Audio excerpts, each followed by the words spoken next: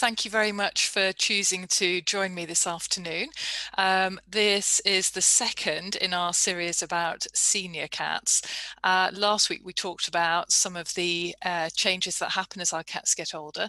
This week we're going to start to talk about some of the illnesses that become more common in our older cats. And as with other sessions, we'll have some time at the end for questions and comments, but also if you'd like a PDF copy of the slides that I'm using, please do feel free to send an email, or if you put your email address and request into the chat box, I can send you a PDF of the slides I use at the end of the session. So the plan really is to focus on those illnesses that are particularly common in older cats, and to talk about exactly how common they are, so how likely it is that if you have an older cat you might see one or more of these conditions, and also what sort of signs you can look out for, and a little bit of information about the diagnosis and management, but very much a dipping our toe into the water as far as those things are concerned, because each of them obviously is a topic in their own right, and some of them have already been covered in previous cat cafe sessions. So firstly, just a reminder of when we're thinking of our cats as being old. So this slide shows that lovely International Cat Care chart, which I have shown to you before, which summarizes the different life stages of our cats, and also the ages of cats that correspond to each of those life stages. And then on the very right-hand column, we've got a human equivalent age. And just a reminder that particularly thinking of the older cat, we're really thinking of the senior and super senior age categories. So cats aged 11 years and over. However, because many of these illnesses can start to creep up in middle age, that mature age category, the 7 to 10-year-old cat, is also important to just look at a little bit more closely, to keep an eye out for development of some of these health problems as well. And actually, some of the health problems that I will mention can be seen in younger cats than this, although they tend to be more common in older cats. Illnesses like diabetes, which is more common in older cats, also can be seen in very young cats indeed. So don't just rule out the possibility of any of these illnesses simply on the basis of age and the fact that I'm talking about them today. So what are some of those common illnesses that are more likely in our older cat? Well, this is a list of really the major ones from my perspective as a vet. And again, dental disease, you will know as an owner, can strike at any point in life. It tends to be more likely in cats that get older. We don't often see problems in very young cats needing dental treatments, but some do, and some of you may have experienced that. But it is a throughout life sort of problem, whereas other illnesses on this list are almost exclusively only seen in older cats. And a good example of that would be high blood pressure, systemic hypertension, which we talked about a few weeks ago. That actually is very rare in cats under the age of 10. It is pretty much an old cat illness. So let's look at each of these very briefly in turn, and see what are the key points that are helpful for you as a carer to be aware of, how to spot these illnesses, and a little bit about how vets can help cats affected by these illnesses. So firstly, dental disease. I've already said a little bit about this. So it's not just old cats, but it definitely is a common issue in our older cats. And you may well have had a cat suffering from dental problems. And the typical sorts of signs of dental illness, probably not at all a surprise as listed here, but basically they're indications of pain, difficulty eating, discomfort in the cat. So the cat may be, for example, finding it more difficult to eat, perhaps may back off from eating because it remembers that actually eating is very painful. Some cats will drool, and so you'll see saliva drooling from the mouth, and that in some cases can be blood-stained, which also of course indicates that there is an abnormality within the mouth. The saliva should not normally be blood-stained. and bad breath. So these are the very common signs of dental disease which we would expect to see, and it's worth keeping a lookout for in your cats. And dental disease is definitely in a category of things that we can very much treat, and we can potentially cure the problem.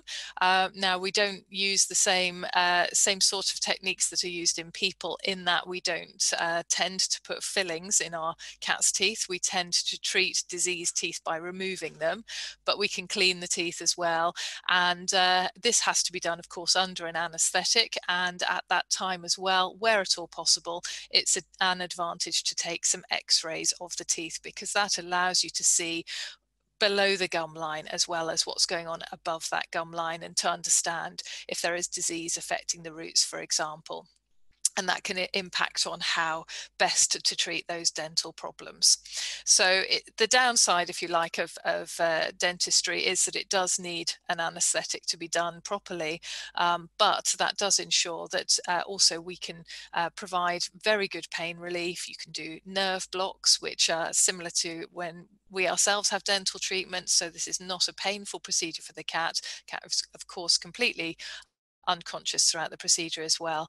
And importantly, we can just completely sort out the problem. Next on the list, chronic kidney disease, and this will be another illness that I'm sure you're very familiar with, because it is very, very common. Probably affects more than a third of our senior cats, and possibly more than half of our super senior cats. The super seniors are those aged 15 years and over. So it really, really very common, sort of one in three to 1 in 2 possibility of your cat, older cat, developing kidney problems as they age. And typical signs of kidney disease are often quite gradual and progressive in their nature. So early on, it can be quite hard to spot, but include things like drinking more frequently, drinking a larger volume of water, and passing a larger volume of urine per day. So if you are able to monitor your cat's thirst, and also if your cat uses a litter box, you may be able to tell, particularly if you have a clumping cat litter, that your cat may be going to the litter box more frequently. And you may also be able to see that the size of the urine ball created in your litter tray, an indication of the volume of urine passed, is increased in your cat as well. Most healthy cats will pass urine about 2 to 3 times a day. That's the sort of average frequency of urination. So if your cat, you're noticing, is perhaps now it's 3 to 4 or 5 times a day, then that would be considered abnormal and worth talking to your vets about.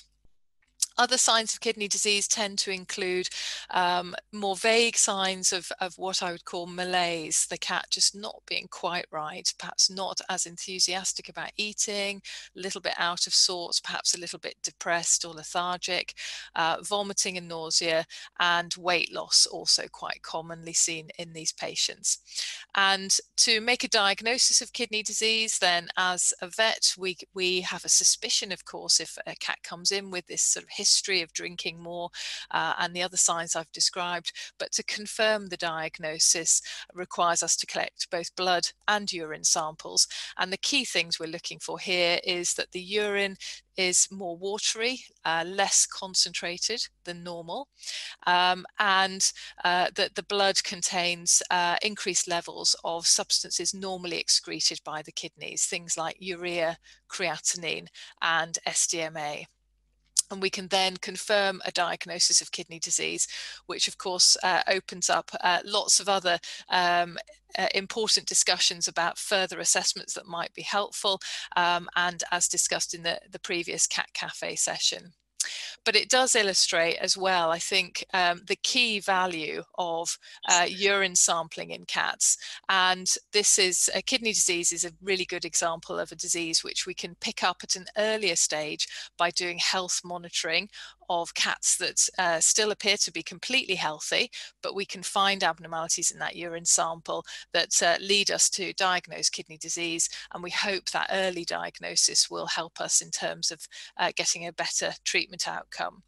So if you're asked to collect a urine sample from your cat at home, and some of you may well have done this yourselves already, I'd just like to say it's not a particularly difficult or challenging thing to do, although it may sound a bit daunting for particularly many older cats that don't mind using a litter box and will happily pass urine in a litter tray that contains a non-absorbent cat litter, which can either be these plastic beads, like the cat core example on the left-hand side there, or there is also a very sort of posh version, I would say, which is a hydrophobic sand. So it looks like sand, but it's been treated so it repels water, and the urine just sort of puddles on top of this sand. That's Kit4Cat is one example of that. And then we can collect a sample, or you can collect a sample rather, and bring it into the clinic for testing. And that can be really helpful in early diagnosis of kidney disease in particular.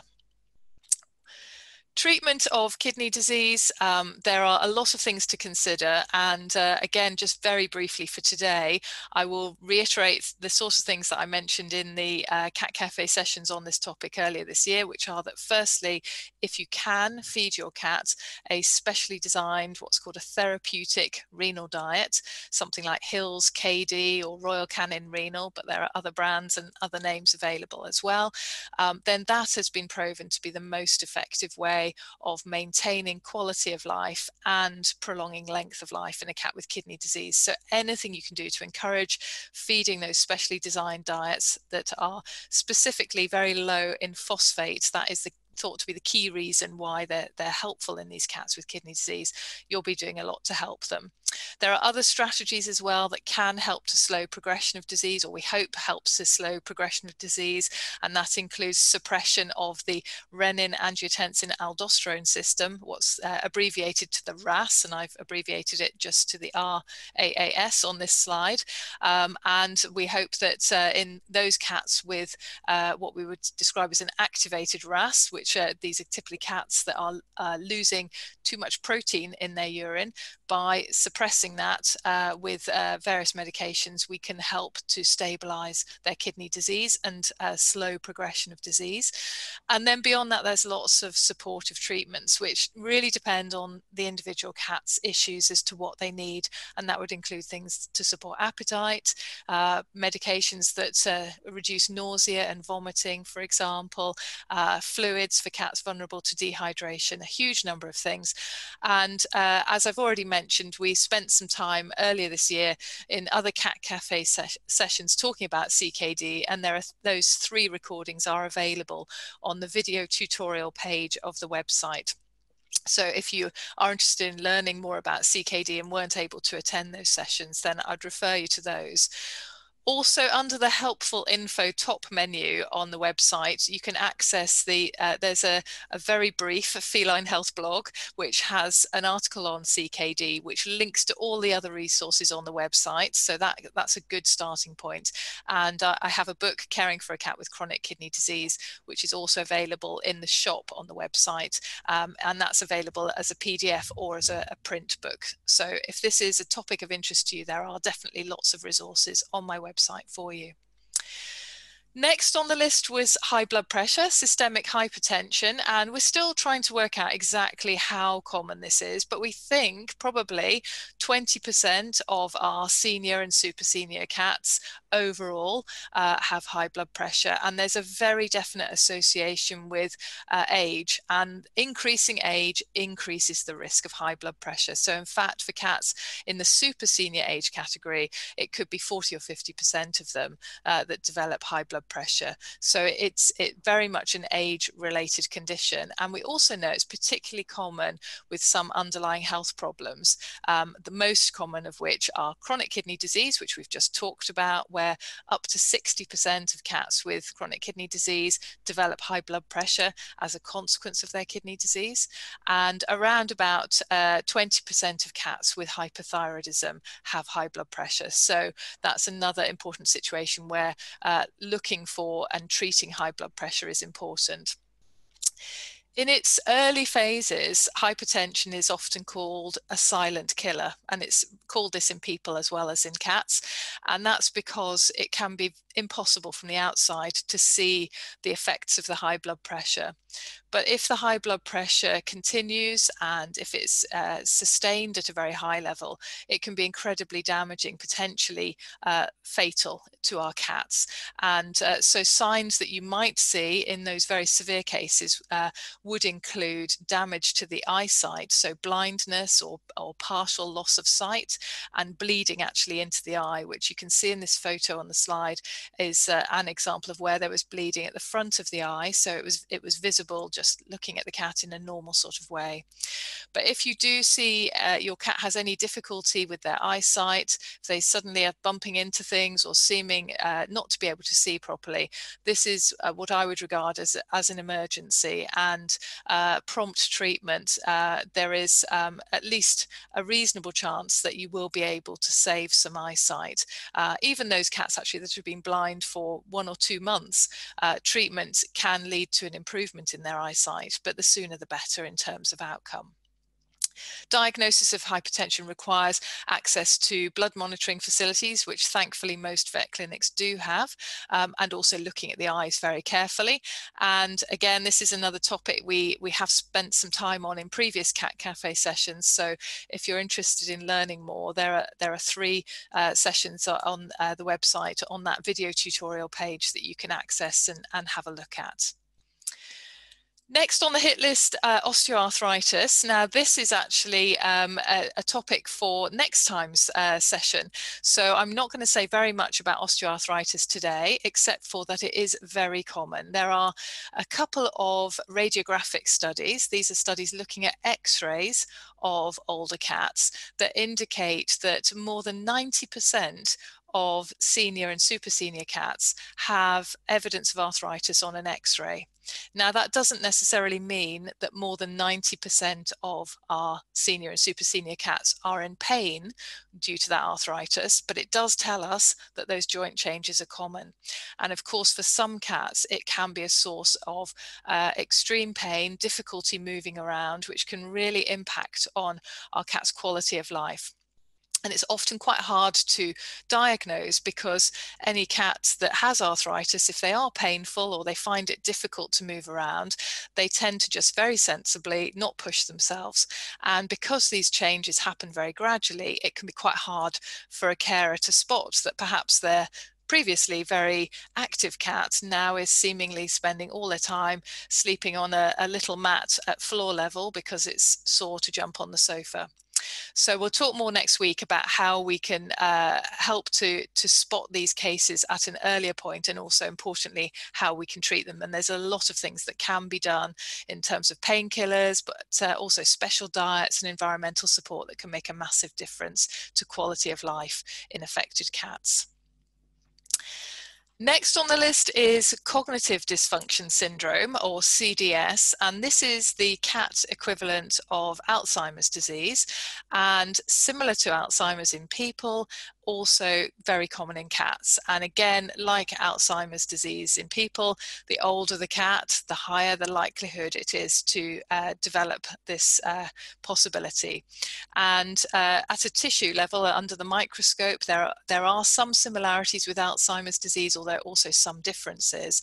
But the net consequence of these changes in the tissues is that our cats may show signs of dementia. So they may show forgetfulness, they might forget where their food or water or their litter tray is. They may forget how to use a litter tray, so show some toileting accidents within the home. They may seem to not really quite understand where they are, so do that walk into a room and look quite confused about where they are and what's happening. And they may have alterations in their behavior, so their tolerance of other individuals might go down. They may be a little bit grumpier, a little bit more aggressive, or perhaps a little bit more clingy with their carers. And whilst similar to Alzheimer's, there isn't a cure available for feline cognitive dysfunction, there is a lot we can do to help affected cats, having importantly ruled out other causes of those behavioural changes. And we'll talk more about that later this month.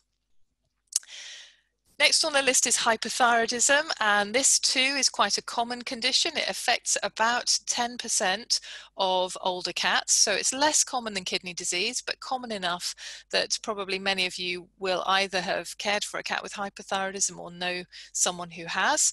And it's typically caused by a benign overgrowth of the thyroid tissue, which produces too much of the thyroid hormones, T3 and T4, and that causes the clinical signs that we see in our cats. And I've included some pictures of patients where we have before and after pictures available. So these are some before pictures. You can see both Anna and Chico looking very thin, and that is absolutely typical with hypothyroidism. And one of the striking things about hypothyroidism is that the affected cats will typically be losing weight in spite of having a very good appetite, and often described as, eating their owner out of all of the cat food available. I've had patients presented to me where the owner has taken to sleeping downstairs in the house, so they're closer to the kitchen and can feed the cat through the night when it's demanding food, and it's perhaps eating 7 or 8 pouches of cat food a day, huge amounts of food, and yet is really, really thin. So that's really typical for this condition, but there are some other signs to look out for. So often there will be coat changes, gastrointestinal changes, sickness and diarrhea. Also often a slight increase in thirst, often not as dramatic as a cat with kidney disease, but maybe enough for you to just notice that your cat is perhaps at the water bowl a little bit more often than would have been normal for them in the past. So to make this diagnosis, there are a few things that we as vets will do. Firstly, we'll do a physical examination, and there often are clues there, one of which is that we may be able to feel that the thyroid is enlarged, and the thyroid is found in the neck, just below the voice box, and normally we shouldn't be able to feel it, but if when we feel the neck, as shown in this top photo, you can feel a lump, then that increases the suspicion of hypothyroidism, although we need to confirm the diagnosis by doing blood tests to show that the thyroid hormone levels are increased on blood testing. Also on our physical examination, we might find that the cat has a very fast heart rate and a heart murmur. Those are extremely common findings as well. So there are very much useful clues that we can get from examining the cat. And then, as we say, follow it up with our blood tests to confirm that we have the diagnosis, and often the blood tests give other clues as well. For example, the liver values typically are raised in cats with hypothyroidism. The bottom picture shows a cat that's just about to have thyroid surgery, and I'll just press the next button now. You can see, hopefully within that red oval, you can actually see the enlarged thyroid. So now that the neck area has been clipped and prepared for surgery, you can actually see those swellings. So they're typically pea-sized, but sometimes can be bigger than that. And there are a number of treatment options available for hypothyroidism. There are some that are what we would call reversible, so need to be given forever, otherwise the disease will recur. And that includes antithyroid medications. And also there is one food available, which is made by Hills. It's called YD, and that is a iodine restricted food. It has very low levels of iodine. And because iodine is needed to make the thyroid hormones, then if you just feed this cat and just feed the food and nothing else to the cat, then that can help to bring the thyroid levels down as well. Or alternatively, there are what we would call curative options. So these are the not reversible options. Surgical removal is one, and I hope that top picture is not distressing to see. It's obviously there's a little bit of blood there, but that is what a thyroid typically looks like at surgery. So you can see the surgical scissors there and the small thyroid lump to the left. And this is usually quite a straightforward surgery, although there are some risks and some complications that are possible possible. Alternatively, if you have access to radioiodine facilities, then that is a really good treatment for hypothyroidism because it has a 95% cure rate and it is very gentle on every other tissue, so it's very safe for the cat, very effective. But the main difficulty with radioiodine is that unfortunately there are not many centres in most countries that make it straightforward. You might have to drive for several hours if you're in the UK to actually reach a radioiodine treatment centre. But the prognosis, the outcome following treatment is often very good. It does depend on whether the cat, being an older cat, has other issues it has to fight as well. But from a hypothyroidism perspective, often this is a disease that I would say is typically very well manageable. So most patients do very well and some will be completely cured. So you saw photos of these cats in some of the previous slides. That's their before pictures. And after treatment, you can see just how stunningly fabulous all those cats look. There's the most striking thing is their lovely coats and obviously the weight gain. So it's often, I think, a good illness if you've got to get an illness to get, because there are good possibilities of successful treatment. Other sources of information on my website on hypothyroidism, well, in the Feline Health blog, which is under the helpful info menu, there is some information about hypothyroidism there, and there also is a book, Caring for a Cat with Hypothyroidism, which is available in print and electronic form, and I'm sure we will come back to it in future cat cafes as well. Diabetes, diabetes mellitus, I've included it as a common older cat illness because it does tend to be more frequently seen in older cats, but it can also definitely be seen in young and middle-aged cats as well. So it's not exclusively an old cat illness in the way that hypertension is, for example. And it is not as common as some of the other things that we've talked about. So actually for most countries where prevalence studies have been done, it's maybe 1% of the cats that have developed diabetes. So it is less frequently seen than hypothyroidism, for example. Major risk factor for obesity in cats, as is the case in people, is obesity. So it is something that we have seen an increased frequency of in recent years. There also are some breeds that are more vulnerable to development of diabetes, and Burmese cats are the classic for that, particularly certain lines of Burmese cats in Australia, New Zealand have really high predisposition to diabetes. So if you do have a Burmese cat, there is even more reason to try and maintain a healthy weight in that cat, because there certainly some lines do have an increased vulnerability to diabetes. And the typical signs that you might see in a cat with diabetes are that they are very, very thirsty. So often the increase in thirst is quite dramatic. So we're not just talking about the cat perhaps visiting the water bowl a little more often and drinking a little bit more. These are cats that will empty their water bowl, and you will have to fill the water bowl, maybe 2 or 3 times a day, and also therefore passing large volumes of urine. So typically dramatic increase in thirst, but the cats often, other than that, are quite cheerful. As with a hypothyroid cat, they typically have a good appetite. Sometimes they're hungrier than normal, but similar to the hypothyroid cats, they're often losing weight. So that weight loss in spite of a good appetite, these are definitely 2 conditions on the list of possibilities to consider. In the long term, there are some potential health complications that we see less often. One would be the example I've shown on the slide here of what we call a peripheral neuropathy. This is damage to, in particular, long nerves going to the back legs and sometimes the front legs, can be harmed by this poorly controlled diabetic state. And as a consequence of that, we can get this unusual what we call a plantigrade stance, where the cat, you can see, is half of the back leg is on the table. The cat actually can't stand up fully on the toes because of this nerve problem. And that can therefore give them a very unusual gait, a very unusual way of walking, and can be quite a striking thing for a carer to see. So again, if you see your cat's either sinking down on its back legs or sinking down on its front legs, this would be one thing to consider.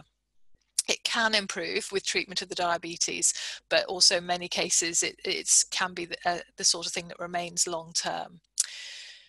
In terms of diagnosis of diabetes, this is another illness where we need both blood and urine to complete our picture. And typically in our blood sample, we see a very high blood glucose because these cats either have a deficiency of insulin or the insulin is not able to work effectively, which what we call insulin resistance, or indeed a combination of the two, so reduced insulin levels and reduced responsiveness to insulin. And that means that glucose, blood sugar, can't move into cells because it needs insulin to help it move into the cells. So if the insulin isn't there or isn't able to work, then the levels of glucose in the circulation stay high.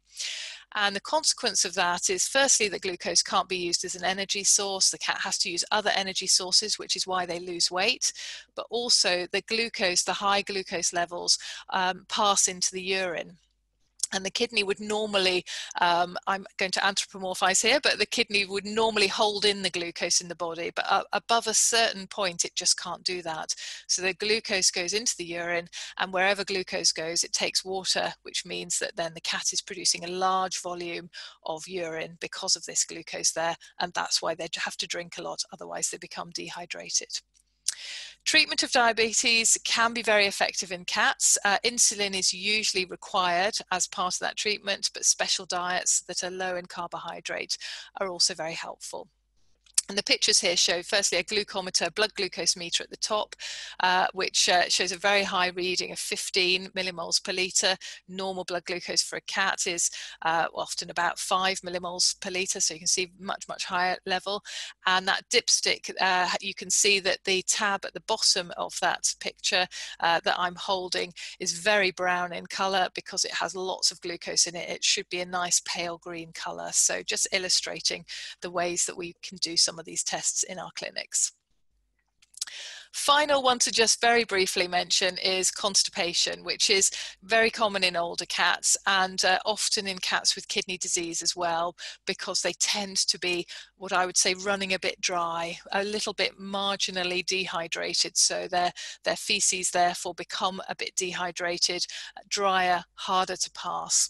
And so again, if you're able to see what your cat is passing in a litter box and really keep an eye on that, particularly for the older cat, it's helpful. Most healthy cats will pass feces once a day. That is typical, that's average. Of course, like people, there's always a little bit of variation, but for most cats, it's once a day. So if your cat uses a litter box and it's only passing feces every 2 or 3 days, that might indicate that they are having some difficulty. And even if things haven't completely stopped coming out, they might benefit from help.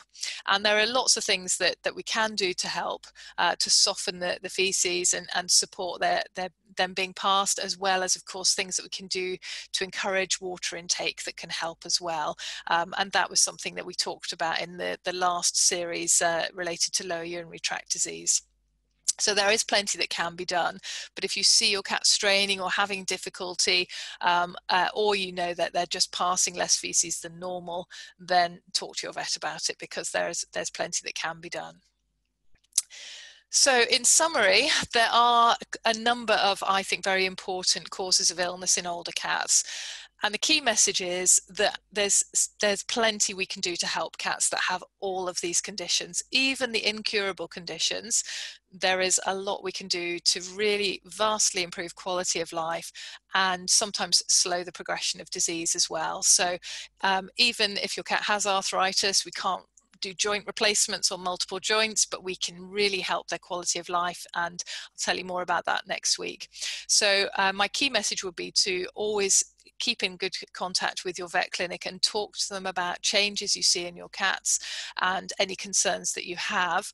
And I've given a summary here of the approximate prevalence of these conditions, so how frequently we see them in older cats. And the senior cat, as a reminder, is a cat aged 11 and over. So you can see osteoarthritis, well, that again is based on the X-ray studies, almost every older cat, but don't panic panic. If you think your cat is still leaping through the trees and it's you know, not showing signs of mobility problems, then you know, everything is okay, even if it has some x-ray changes. But we're obviously going to focus next week on how we can pick up the cats that do have some signs of pain and help them accordingly. But you can see if you do have a cat for a number of years and it reaches that senior age group, you're very likely that it will at some point or other develop one or more of these conditions. And as I say, the key thing is not to worry about that, because there is lots that can be done to support the cat with whatever of these, and even in combination as well, that might develop. Other resources on the website, there is a book, Caring for an Elderly Cat, which was written by myself and Vicky Halls as a bit of a manual of care for older cats, and that might be of interest, and a reminder about referral services and all those other videos that we mentioned during the presentation. So hopefully there's plenty there to really answer your questions, but also we're going to have questions just now. And before I open the floor to questions, just a reminder that next week we're talking about arthritis support in older cats. So I hope as many of you as possible will be able to join me for that session. Thank you very much.